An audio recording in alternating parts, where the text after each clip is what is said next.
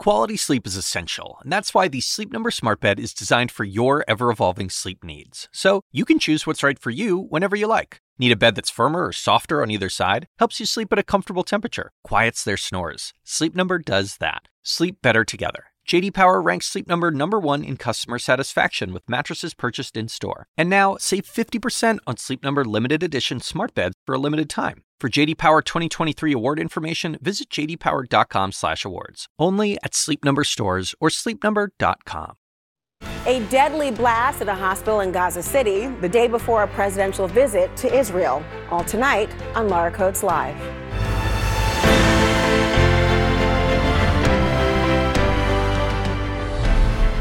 So, as you and I are having this conversation tonight, President Joe Biden is in the air right now, and he's about to land in Israel in the middle of the fog of war. This as his planned summit with Jordan's king, Egyptian president, and the Palestinian Authority president has suddenly been canceled. Canceled, of course, in the wake of yet another shocking tragedy. This time, a massive blast at a Gaza hospital of all places, killing hundreds of people. Now, we are trying to get a straight answer as to who exactly is responsible. And as you can imagine, the finger pointing has begun, and there is a whole lot at stake.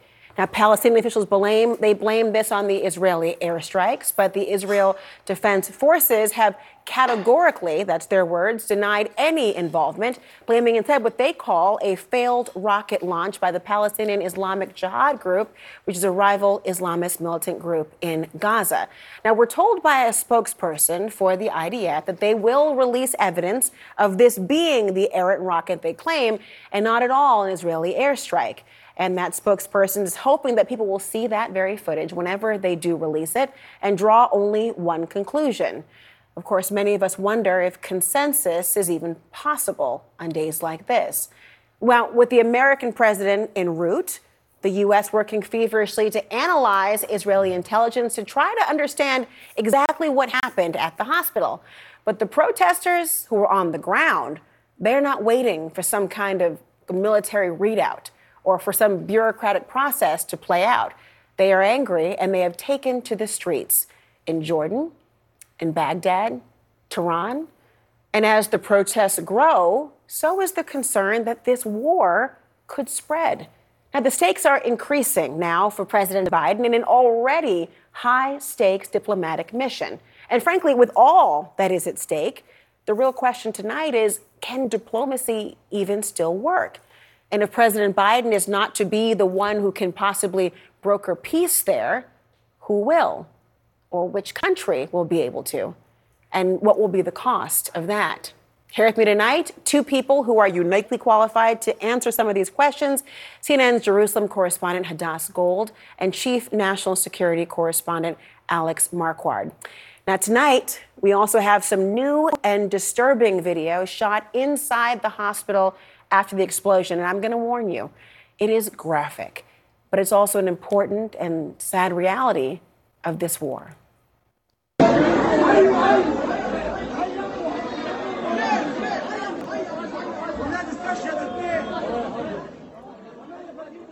The scene that's unfolding there looks truly chaotic as people, as you see, are screaming for help. I see a child there as well. CNN's Nick Robertson has our report from Israel.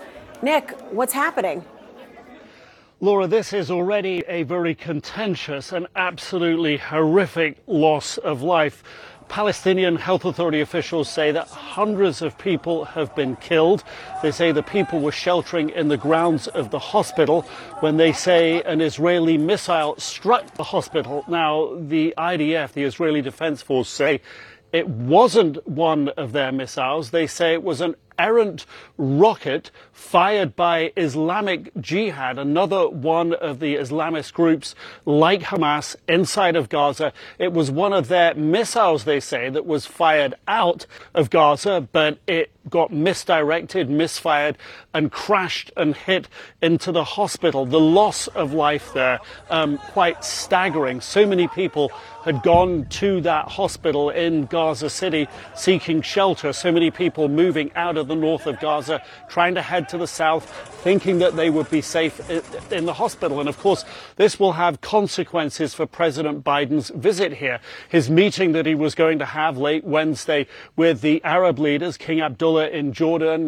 President Sisi from Egypt was going to be there, Palestinian Authority President Mahmoud Abbas was also going to be there. That meeting is now not going to happen. Indeed, the Palestinian Authority president has called for 3 days of mourning here. President Biden, therefore, only meeting, it seems, at this time, as far as we know, with Prime Minister Netanyahu and with other Israeli leaders. A hugely important meeting for Israelis. President Biden's been very outspoken in his support for Israel, in the fact that he has said that Israel has the right to self-defense, the right to strike back at Hamas. But in the environment right now, with both sides having a different narrative, it is perceptions on the ground that are going to take over. And the perceptions inside Gaza tonight will be that this was an Israeli missile, irrespective of the fact that the IDF is scouring its databases, looking for evidence and information to support the details that they're already laying out, that this was an errant rocket fired by Islamic Jihad. It's the perceptions that are going to make it so difficult for President Biden to make any kind of broad diplomatic headway in the region at the moment, and really stoking tensions across the region, again, because of those perceptions. It is really a time that has put this region on edge, Laura. Nick Robertson, thank you so much. Here with me now, CNN Jerusalem correspondent Hadass Gold. Also here, Chief National Security Correspondent Alexander Marquardt. You know, what we're seeing unfold really in real time, we don't have information as to who is responsible. There's competing statements that are being made. President Biden is en route. We don't have all the answers. He won't touch down likely with all the answers. When you look at the intelligence that now is looking to figure out whether Israel's explanation of this errant rocket is right, is truthful, what are you learning? Well, you know, so much of the intelligence that comes out of Gaza and is about Hamas comes from the Israelis to the Americans. But of course, the Americans have their own collection abilities as well. When we first learned about this strike, Hamas was very quick, as you might expect, to blame this on Israel. It took a beat for Israel to then turn around and say, in fact, this was an errant rocket from Palestinian Islamic Jihad, and we are waiting. We have been waiting for several hours now for them to present this evidence. What we do know is that Israeli intelligence has sent some of what they have to bolster their case to American counterparts, specifically signals intelligence, which means intercepts.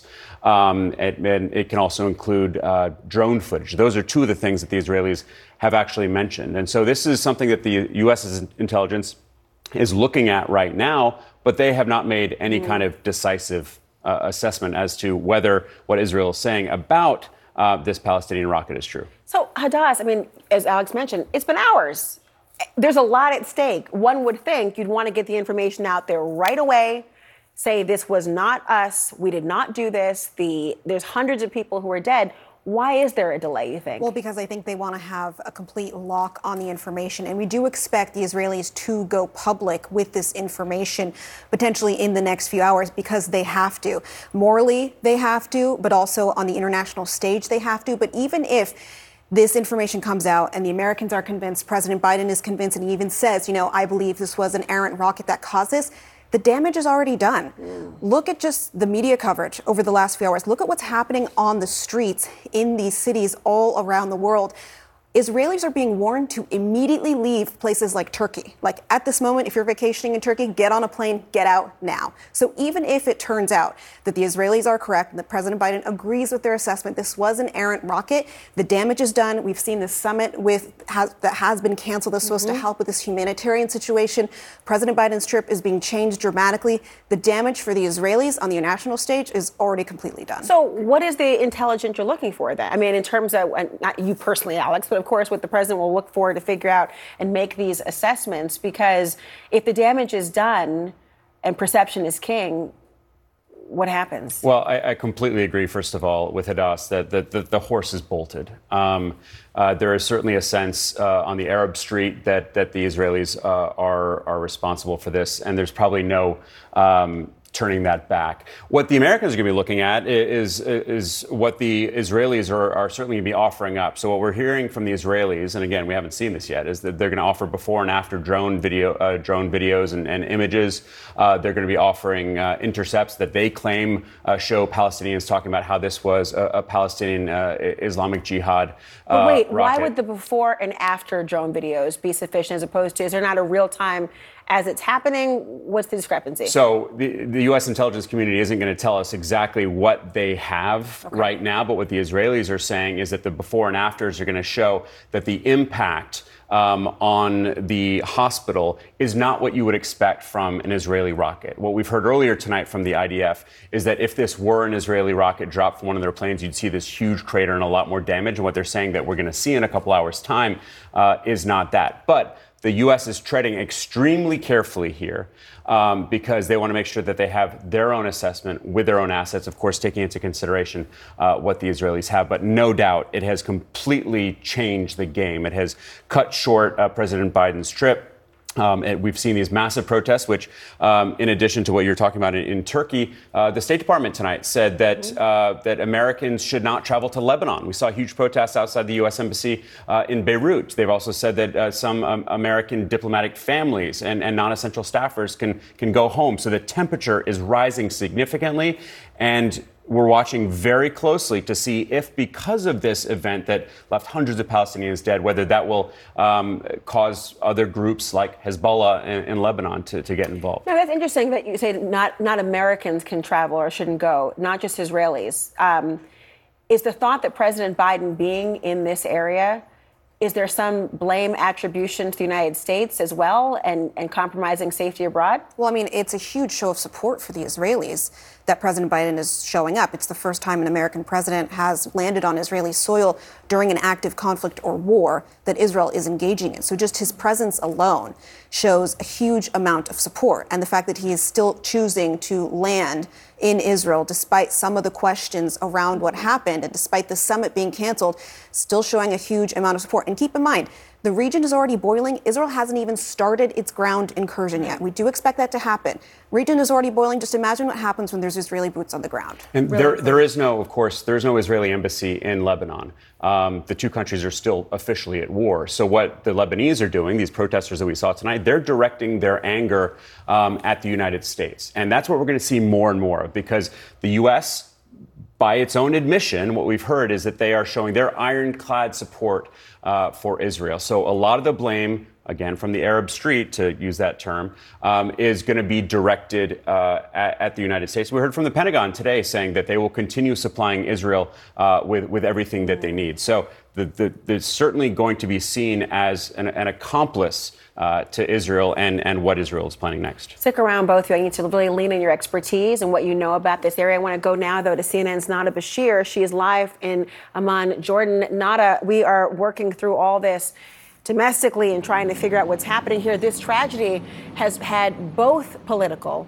and social consequences. There's a very high-stakes summit that was supposed to happen.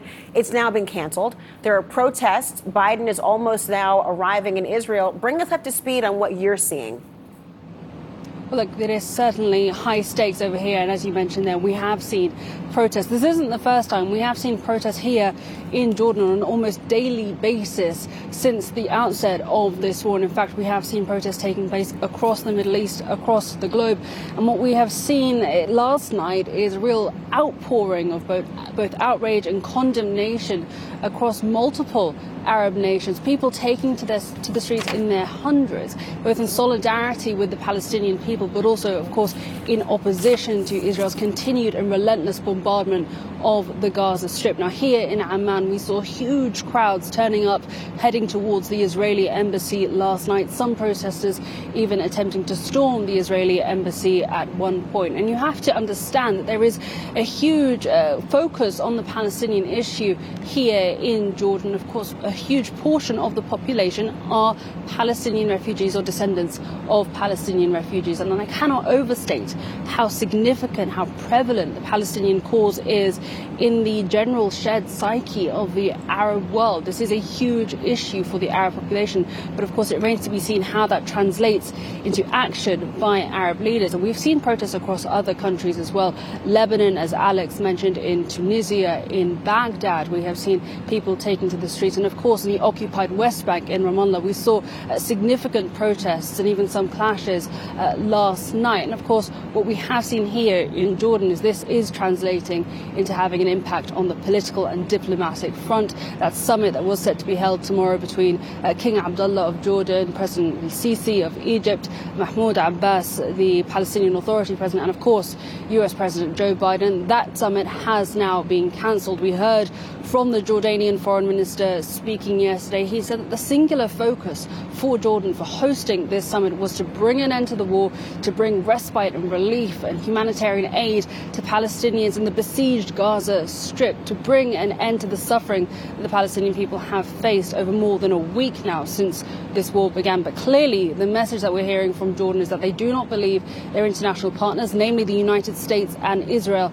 are on the same page in terms of that focus. And as we continue to see that bombardment ramping up, as we continue to see the civilian death toll in Gaza mounting to dizzying heights and these horrific attacks across the Gaza Strip, we are going to continue to see these protesters taking to the streets.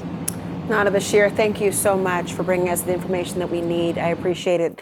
I'm going to back with my panel here, and it occurs to me that when we're talking about all these different terms and all the players involved, the learning curve has been very steep for people who are not deeply knowledgeable about this region, and it's difficult to scale and then to know all the details. And I just want to ask a very basic question here.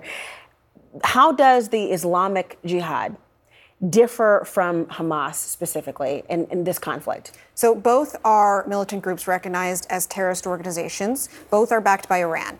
But Palestinian Islamic Jihad is more of a purely militant armed group than Hamas. So you have to keep in mind, Hamas was elected in Gaza after Israel pulled out and is both the, operates Gaza in terms of the government, in terms of the day-to-day life, and also is a militant wing. Islamic Jihad is much more focused on just militant activity. They often act on their own, but they do also act in concert with Hamas. There have been several conflicts between Israel and specifically Islamic Jihad that have kept Hamas sort of out of the situation. They have their own arsenal of rockets. And also keep in mind, they say they are holding 30 of those Israeli hostages. So they are definitely a player in this. They're not the main player, but they're definitely a big player in this. Alex, really quick, in thinking about the fact that this summit has been canceled, before we know all the information about intelligence, before all the answers are out there, what does that say about the willingness to have Biden even present and productive? Well, it means that Biden's probably going to leave the region with no real tangible result, with no deliverable. He will have gone there to Israel and only to Israel and shown his support. But he likely won't be coming away with any kind of agreement in terms of the aid, how to get aid into Gaza, how to help the hundreds of thousands of people who have had to flee their homes, who don't have enough water, who don't have enough medicine, who don't have fuel.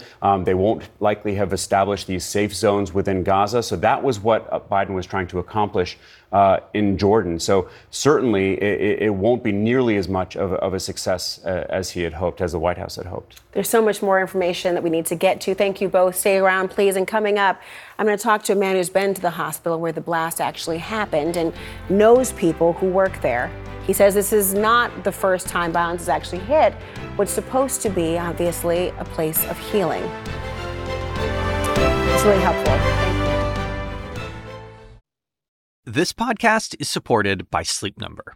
Quality sleep is essential. That's why the Sleep Number Smart Bed is designed for your ever-evolving sleep needs, so you can choose what's right for each of you whenever you like. Need a bed that's firmer or softer on either side? Helps you sleep at a comfortable temperature. Quiets their snores? Sleep Number does that. Only Sleep Number Smart Beds let you each choose your ideal comfort and support, your Sleep Number setting. Sleep Number Smart Beds learn how you sleep and provide personalized insights to help you sleep better. All Sleep Number Smart Beds feature cooling, pressure-relieving comfort layers for soothing sleep throughout the night. Temperature-balancing bedding is designed to move heat and moisture away when you're hot. When you're cool, they hold their energy to help warm you. Sleep better together. JD Power ranks Sleep Number number 1 in customer satisfaction with mattresses purchased in-store. And now, save 50% on Sleep Number limited edition smart beds for a limited time. For JD Power 2023 award information, visit jdpower.com/awards. Only at Sleep Number stores or sleepnumber.com. There are now hundreds of people who were dead at a hospital in Gaza after a devastating blast that took place there, many of whom were sheltering, already displaced by the violence in the area. And it only worsens the trauma for the sick and the wounded inside of Gaza, where you've seen medical supplies have dwindled. Now I'm joined by somebody who has a personal connection to the hospital. Bishop Gregory Rickel is the board chair of the American Friends of the Episcopal Diocese of Jerusalem and has supported the El Ahly Hospital for more than 30 years. Bishop, thank you so much for being here this evening. You know people who work at this hospital. Have you been in touch with anyone in the hours that have happened? Yes, we were in touch with quite a few people early on, but in the last 24 to 48 hours, it's been very difficult to talk to anyone. We did reach Suhaila, who is the administrator of the hospital, last night. We had a brief conversation with her. She was down near the Rafah border, sheltering in place. And since then, we have heard from no one else. But you are absolutely correct. This has been a horrific tragedy and a day of mourning for me. I walked those halls in 2016 and knew many of the people who were working there. They've always been heroes. They were being heroic in these last hours. And we have very little information, just like you do. But we are hoping for the best. But looking at the images, it looks sad. A hospital in any community serves a crucial purpose. But in this community in particular, it had an exponentially crucial impact. Tell me about that. Absolutely. You so wisely said earlier that so few people in the U.S. really understand this region. It's difficult to understand. Gaza Strip has 2 million people. In 2016, when I was there, it actually hit that mark. 2 million people living there, 2 million, in a very tiny spot. They're very underserved medically. Ali Arab Hospital was known as the People's Hospital because it was completely open. There were no barriers based on finances, on faith, on race, on religion, anything. And it was a hospital that welcomed all. And they were doing that even when this tragedy happened by sheltering people in the hospital. When I was there in 2016, it was something for me to learn that one of the greatest injuries in Gaza are burns, mostly from cooking, because people in Gaza, electricity is cut off on a regular basis every day. And cooking is done by cook stoves, like camp stoves. And many times, especially children, pull the pots off those stoves and get burned. But, people of all ages do. And when I was there, I just saw literally, hundreds of people in there for burns. The other amazing thing, and I was there in 2016 to celebrate with them, getting a mammography machine. It was the second one in Gaza for 2 million people. Breast cancer is highly prevalent in Gaza, more than in most places in the world. And so we were there to celebrate the second mammography unit in all of Gaza. And looking at the horrific images that you're showing, I believe it's probably gone. So this hospital is vital to the northern part of Gaza, and it's just devastating in so many ways. Of course, first and foremost, the loss of lives. I'm certain people that I knew and saw and have known are no longer with us. And they are just absolute heroes.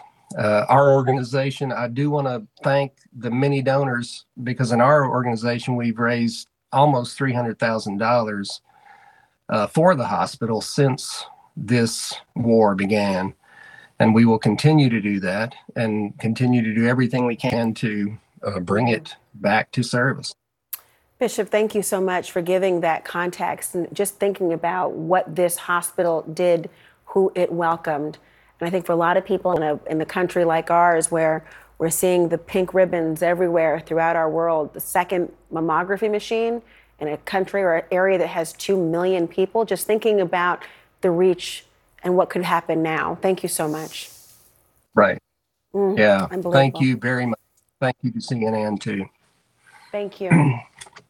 That context is so important to understand this region and understand the devastation that we're talking about. President Biden's summit with Arab leaders was abruptly canceled just hours before he was set to land in Israel. So what does John Bolton, the former national security advisor under President Trump, think about all the prospects now for peace? What's next?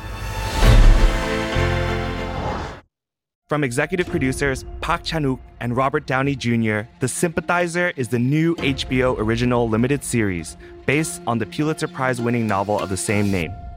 Join me, Philip Nguyen, a scholar of Vietnamese-American culture, and the cast and crew as we discuss the making of this historic series. Subscribe now to The Sympathizer podcast wherever you listen to podcasts, and stream HBO's The Sympathizer starting April 14th exclusively on Max. Well, as President Biden heads to Israel aboard Air Force One, the situation on the ground is getting even more volatile. Israel is facing mass protests in the West Bank and in cities across neighboring countries. An outrage is stemming from the deadly blast at a hospital in Gaza, where hundreds of civilians were believed to be killed. Now I want to bring in former Trump National Security Advisor, Ambassador John Bolton. Ambassador, thank you so much for joining us. This is a very fluid situation that's unfolding before all of us. This hospital bombing happening on the eve of President Biden's arrival. And again, there's a lot that we don't know, but is this the kind of catastrophe that could truly upend all of Biden's diplomatic efforts? Well, I think, at least as far as we can tell, it has already ended up part of them. First, the head of the Palestine Authority, Mahmoud Abbas, decided not to attend a previously scheduled meeting in Amman, Jordan, after President Biden meets with the Israelis. Then the meeting itself was canceled. So it looks now as though Biden will meet with Israeli officials and then come back without a chance, at least for now, to talk to the Arabs. It was a high-risk proposition, and part of the high risk of him taking this trip, and it's at least that part of it has backfired already. On that point, that meeting with leaders of Jordan and Egypt and the Palestinian Authority would have been quite crucial to trying to at least address, if not try to begin to maybe work out the humanitarian crisis that is continuing to unfold now that it's canceled. So without that particular meeting, who has the power to broker peace in the region?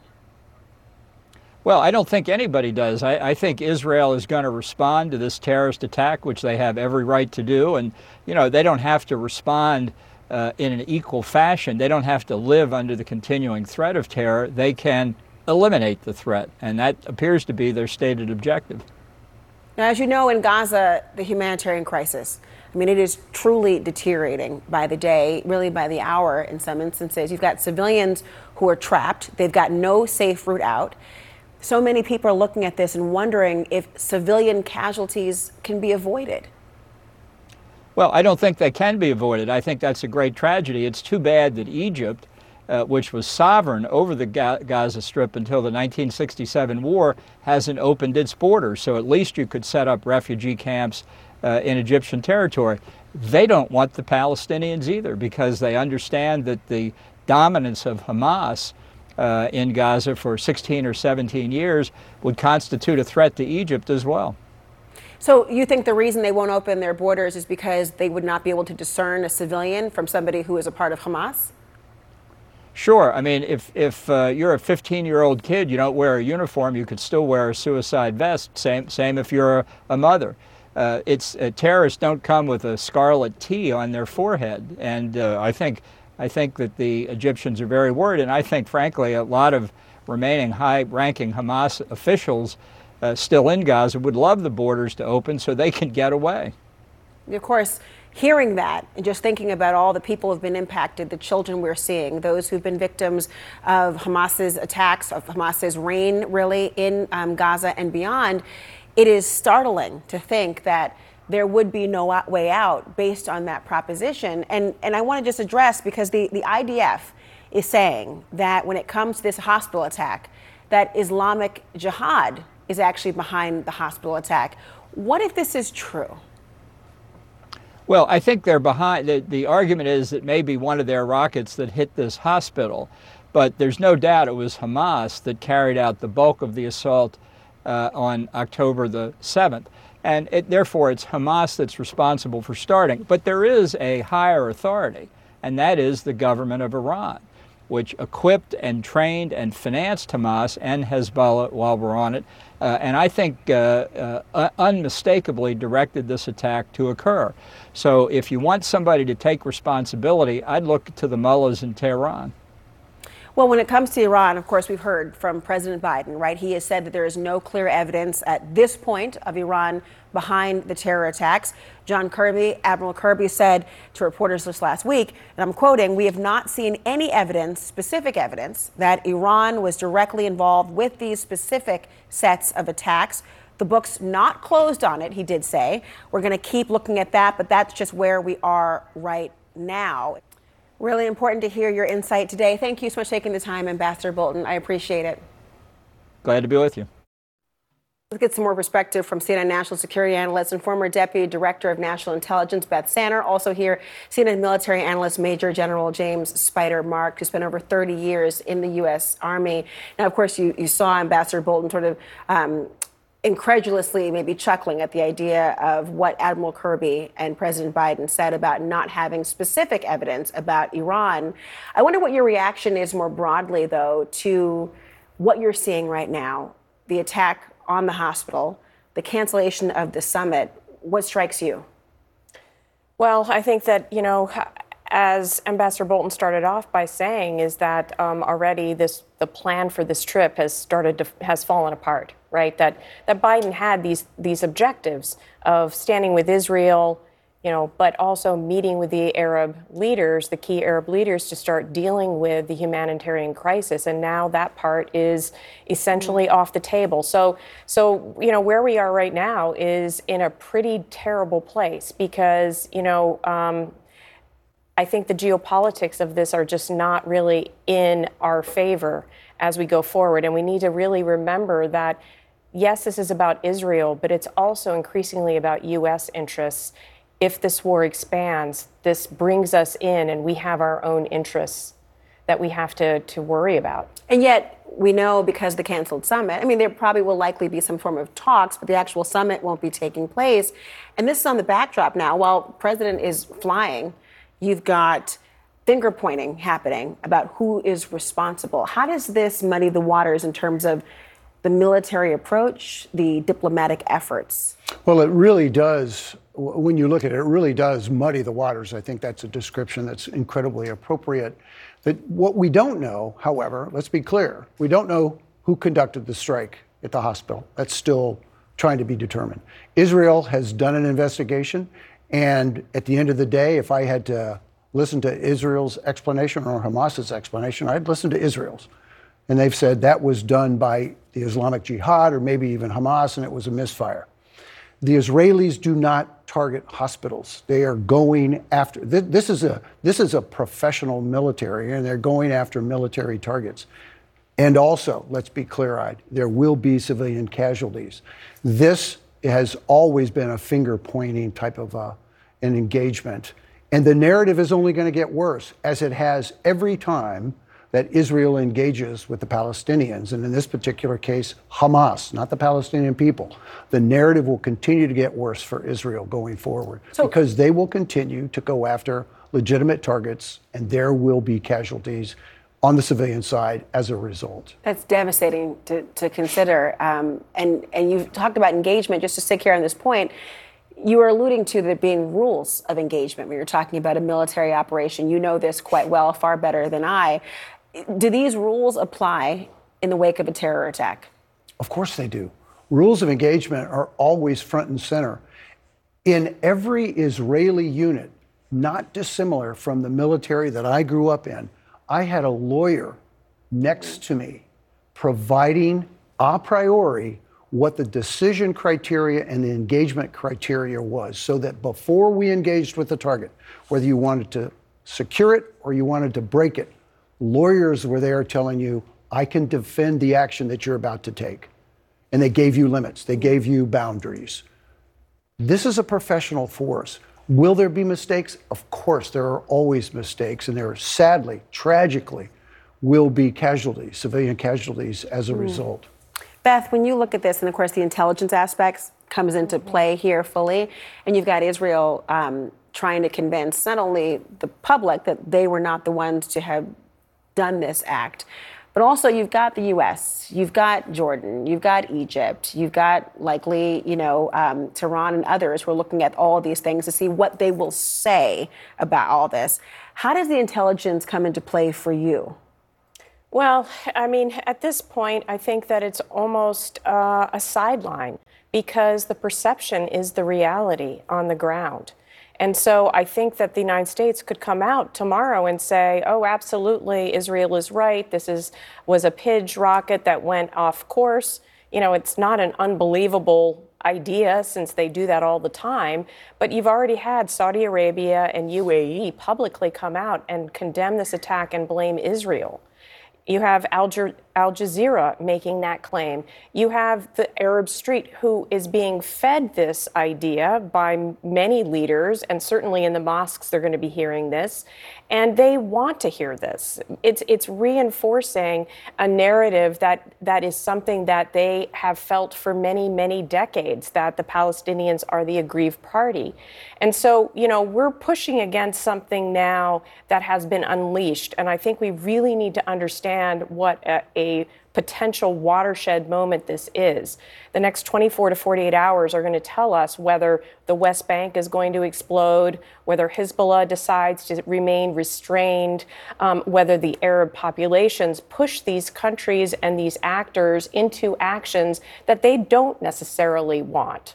I personally do not believe that Iran wants a full-up war with the United States, right? So, but, we are getting to the point now where, leaders feel that they may have to act in order to stand up against Israel for these grievances that, we're seeing erupt on the ground. I know our time is limited on that point, but could you address this too? Iran comes up obviously all the time in conversations around Hamas and the backing. They have said that they did not specifically engage in the attack on October 7th. Of course they did. They have said this. Of course they did. What is your reaction? They absolutely were involved. I mean, I think it's... Even without having the concrete evidence that President Biden and Admiral Kirby allude to. Of course, as we've learned in our world in the intelligence community, and I'll paraphrase it inartfully, I'm sure, but Iran is willing to die Iran will stand up as long as Hamas and Hezbollah are willing to die for them. I mean, this is the narrative that's in place. This is the arrangement that's in place. They want this. Iran wants this conflagration for the very reasons that Beth described. The Arab Street is enraged. The vitriol will increase. As Israel increases and starts to begin its ground assault, it will accelerate. And we should absolutely expect that, which is important, which is incredibly important for the president to be there and say, look, we've got to try to moderate as best we can, but we're not going to get in the way of Israel's right to defend itself and to take out as much of Hamas as you can. But the problem with that is Hamas is an idea. How do you eliminate an idea? If you eliminated all the command and control element within Hamas over the course of the next 96 hours, wonderful. There's some 12-year-old boy who lost his father or his uncle, who's going to grow up. Hamas will be regenerated at some point. We need to understand that. There's got to be some discussion about what happens next. Absolutely. But if we do not figure out how to somehow relieve the agony of the Palestinian civilians in this, we are not going to be winning at all in terms of this battle. We could lose the war when it comes to geopolitics and influence. And the fight is not against the Palestinians. Right. And really important points. Obviously, we have not resolved anything in this conversation, but you have moved the needle forward for the information. And for that, I appreciate you both. Thank you. Thank you so much, Beth Sanner, Major General Spider Marks. Well, here at home, Congressman Jim Jordan is desperately trying to rein in his conference before the next vote for the Speaker of the House. And he's got until, well, tomorrow, about 12 hours from now, at 11 a.m. So Republican Congressman Jim Jordan failing to get enough votes to win the speakership today, but the Ohio Republicans securing 200 votes, falling short, of course, of the needed 217. And to add insult to injury, 20 Republicans voted against him, which, of course, he only had 4 that he could actually lose. Joining me now to discuss, former Republican Congressman Charlie Dent of Pennsylvania. Glad you're here. So take me behind the scenes here. Everyone's been wondering how he was able to close the gap from Friday till even now, but he's still falling short. What's happening behind closed doors? Well, tomorrow they're going to have another vote, and I suspect that Jim Jordan will probably bleed a little bit more support tomorrow. Some people committed to vote on the first ballot, but not necessarily the second. I think that they were anticipating that this would be much closer than it was. This is revenge of the appropriators. The chair of the Appropriations Committee, Kay Granger, and several other members of the Appropriations Committee voted against Jim Jordan, as did several members of the New York delegation. And this opposition was spread throughout the country, and many had different reasons. So I think that Jim Jordan's bid for the speakership is in deep trouble.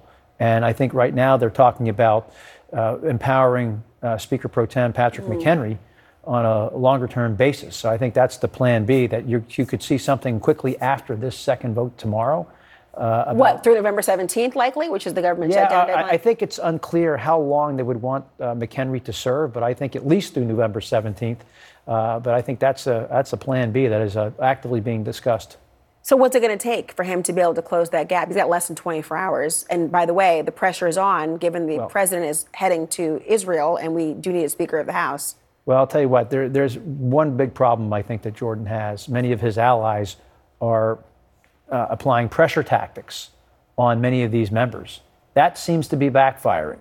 You know, using these outside groups, getting the Sean Hannitys and the Steve Bannons of the world, to try to intimidate through their voices, these members who have real reasons to vote the way they did. And this is not helping Jim Jordan's cause. This is an inside the family fight. And when you bring in outsiders, it really antagonizes folks. But I've been hearing some pretty nasty stories about, threats, implicit threats, some more overt against some of these members, and it's not going over well. So I think this Jordan speaker bid is going to could end tomorrow. Less than 12 hours away now. Charlie Dent, thank you so much for being here. We have a lot more of our continuing live coverage of the war between Israel and Hamas, and that's coming up. The news coming out of the Middle East can leave a lot of us feeling helpless. But there are things that you can do. And for more information about how you can help humanitarian efforts in Israel and also in Gaza, go to CNN.com/impact or text relief to 707070. That's 707070 to donate. Thank you all for watching. Our live coverage continues after this short break.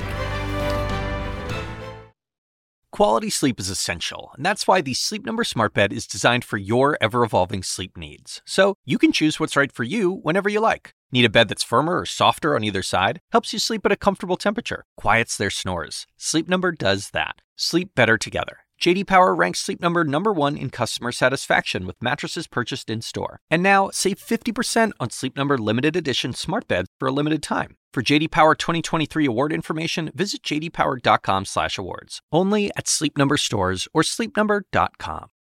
I'm Dr. Sanjay Gupta, host of the Chasing Life podcast. In honor of our 10th season, we want to hear from you.